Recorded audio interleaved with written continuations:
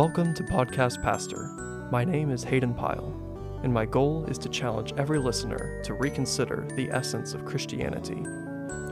Be prepared to walk away with more questions than answers, and let us begin this episode's discussion.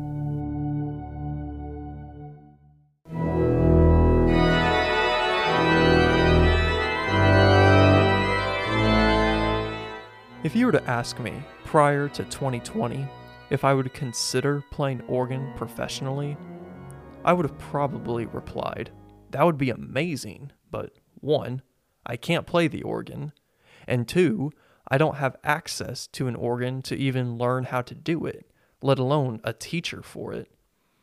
In fact, if you were to ask me before March 2019, I would not have been even able to answer the question of where I was going to college, which was a bit of a predicament, considering I would be graduating high school in May of 2019.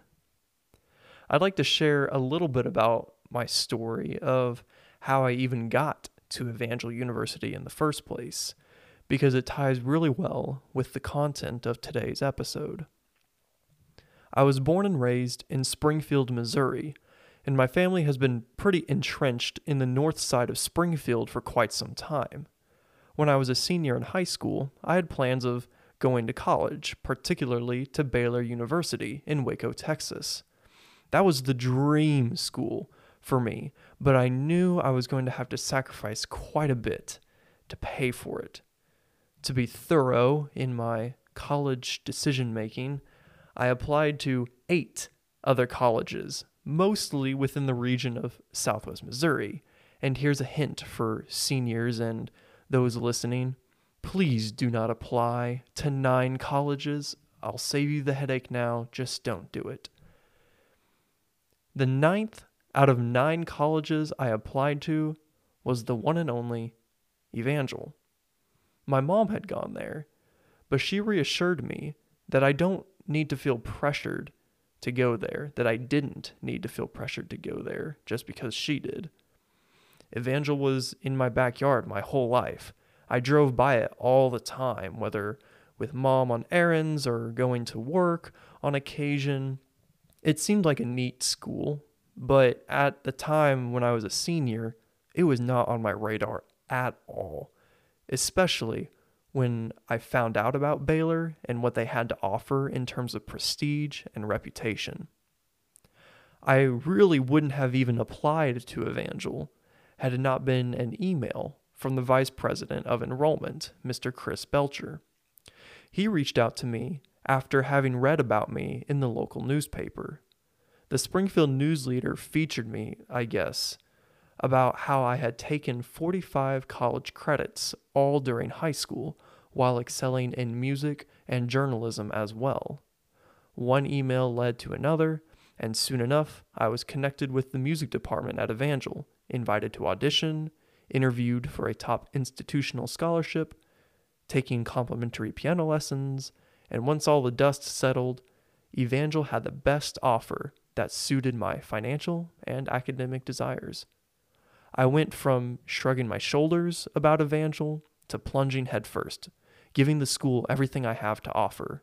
In return, I will be graduating debt-free with a Bachelor's of Science in Mathematics and a Bachelor's of Arts in Music. I'll also be graduating with memories and relationships that will just last a lifetime. And I think God has an incredible way of putting us in situations where we would not have put ourselves, whether voluntarily or not. As part of my experience at Evangel, I began taking organ lessons in the spring of 2020. My first public performance was during a chapel service about 6 weeks after my first lesson, and then it was spring break, which turned into a 6-month summer vacation, sort of. Needless to say, my organ lessons for that semester were brought to a screeching halt due to the COVID pandemic. Regardless, my love for the organ only grew from that point on, almost to the same point of how much I love playing piano. I have been playing piano for nearly 17 years, though, so my love for organ grew at a much faster rate than that for piano. It has been an amazing opportunity to learn to play such a majestic instrument, and I've been told that I am blessed with a natural talent for it.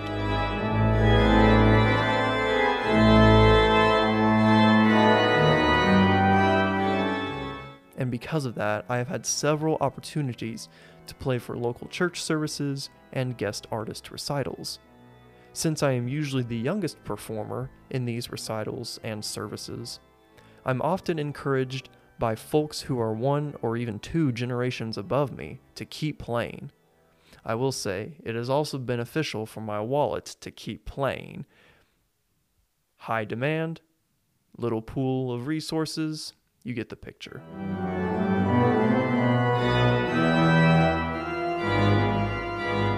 Recently, I was asked to play during the prelude at a church where my organ professor attends.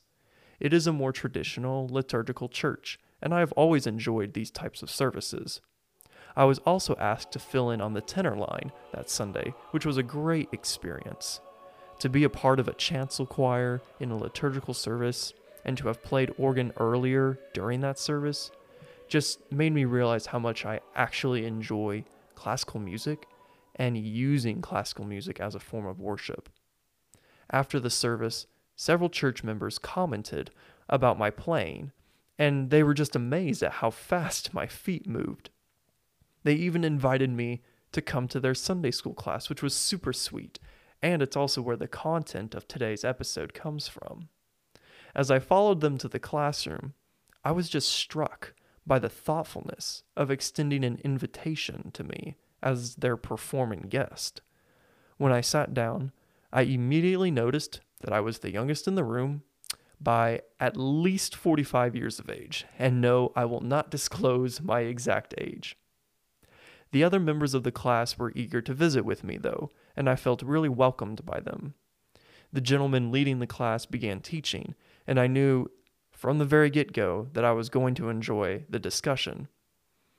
This man was very grounded in what the Bible has to say, and he was even very thorough in his research with other theologians and commentaries on what they had to say about the passage too. He was also very open, though, and unafraid to make jokes and tell stories to keep the class lively. One story in particular started off this way. Most of us in this room grew up on the farm or in the country. We're not so old that we didn't have cars, so we'd often cruise down the farm roads after our chores were done. As we would drive along, wildlife often met modern technology, sometimes in unexpected and messy ways, but most of us farm kids knew which animals would be sure to move off the road and which ones wouldn't. Birds always flew off, rabbits and squirrels would dart away, but one animal that we would always have to slow down for was the turtle. Some of us ornery kids would pick up the turtle and set him on a fence post nearby. And you've all heard the phrase before, when you see a post turtle, you know he didn't get up there by himself. And that was the end of his story. And this phrase is usually associated with politics, but the Sunday school teacher made a very interesting claim after telling the story. He proposed that Christians are post turtles, where we've been picked up by God and put in a place where we could not have gotten to on our own. He said we are picked up from danger and sin and put in a place of safety and salvation. Now you may be thinking, a turtle doesn't need to be on a fence post, though. It could fall from it and hurt itself. This is true. But metaphorically speaking, if we Christians are like a turtle, perhaps God puts us on a fence post to see if we will trust him to move us again, rather than us trying to move ourselves. We could get down if we struggle to flip ourselves off the fence post, but we'll only hurt ourselves in the process. Alternatively, we could wait until God moves us to the ground, away from the danger of the road.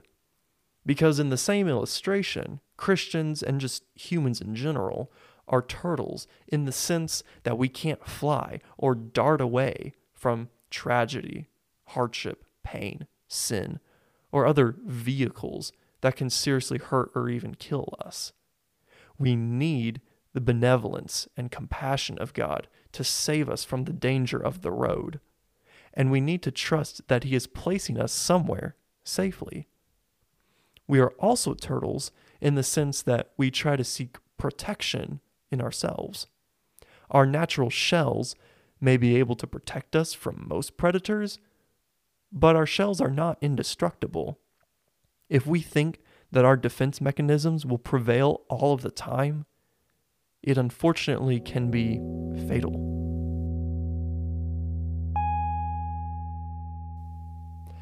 The passage of Scripture that the Sunday school teacher referred to was Ephesians 1:3-14, which says, "How we praise God, the Father of our Lord Jesus Christ, who has blessed us with every spiritual blessing in the heavenly realms because we belong to Jesus Christ.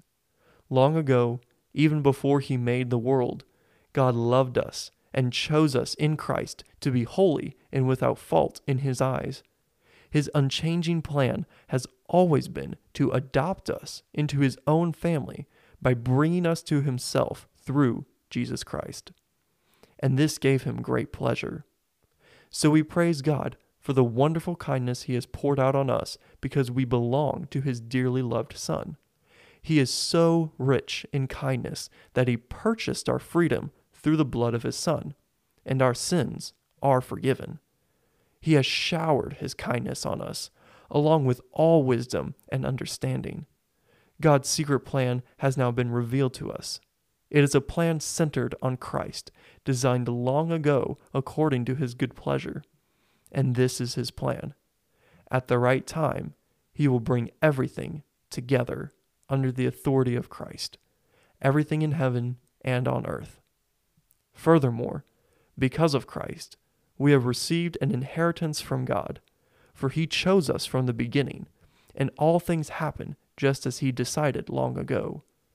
God's purpose was that we, who were the first to trust in Christ, should praise our glorious God. And now you have also heard the truth, the good news that God saves you. And when you believed in Christ, He identified you as His own by giving you the Holy Spirit, whom He promised long ago. The Spirit is God's guarantee that He will give us everything He promised, and that He has purchased us to be His own people. This is just one more reason for us to praise our glorious God.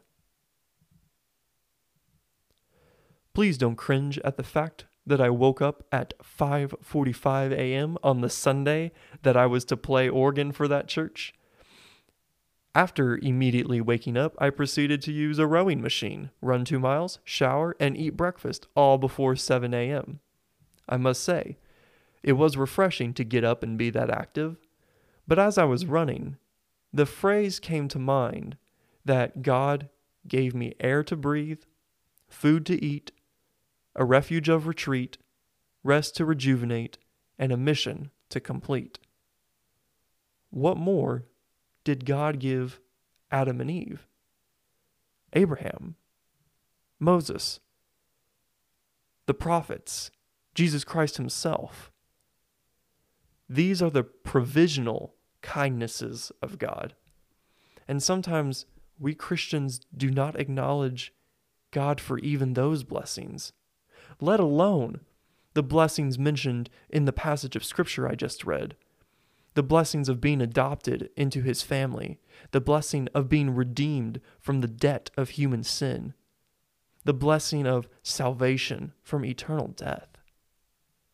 Instead, unfortunately, Christians try to cross the road of life with just a shell and a speedometer with one speed, slow. Once we start to cross that road, we find all sorts of peril along the journey. And our natural response to danger is to either tuck away in our shell or to stick our neck out and strain to escape it. However, if we rely on the goodness of a caring God, we may be placed on a fence post, in a place where we never could have gotten to ourselves, to see a world higher up than our near ground level vision. And we do certainly have to trust God that He will carry us to safety if we will wait on His timing. So why throw yourself off of the place of safety where God put you, even if you can't go anywhere for the moment? I mean, you never know. While you are sitting on the fence post where God put you, God may be rescuing another turtle just like He saved you. Don't grieve God by your impatience to move at your own slow pace. When God could pick you up from that fence post, place you miles away from danger, and put you much closer to where you can survive and thrive. This is speculation on my behalf, but perhaps I was put on a fence post myself when I decided to attend Evangel rather than spread my wings and go to Baylor. Looking back, I can see the benefits for me of being closer to home at Evangel for so many reasons, rather than to go somewhere else, especially somewhere out of state within the past 3 years that I've been a student there. I close with this thought. As we plod along in life, we can only go so fast anyway. Just like turtles can be picked up, if we let God pick us up, He can carry us so much farther, and we can accomplish so much more if we cooperate with Him, rather than try to journey across the road by our own speed and our own shell. Again, this may mean we are placed on a fence post from time to time, but how much better to be immobile on a fence post than strewn about the road in pieces.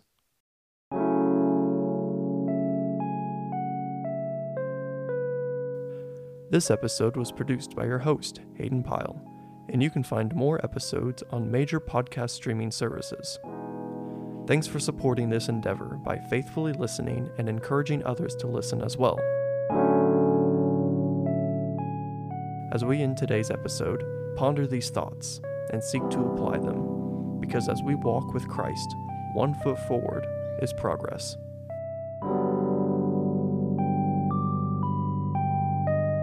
Until next time, I'm Hayden Pyle, and thanks for joining me in this reconsideration of Christianity.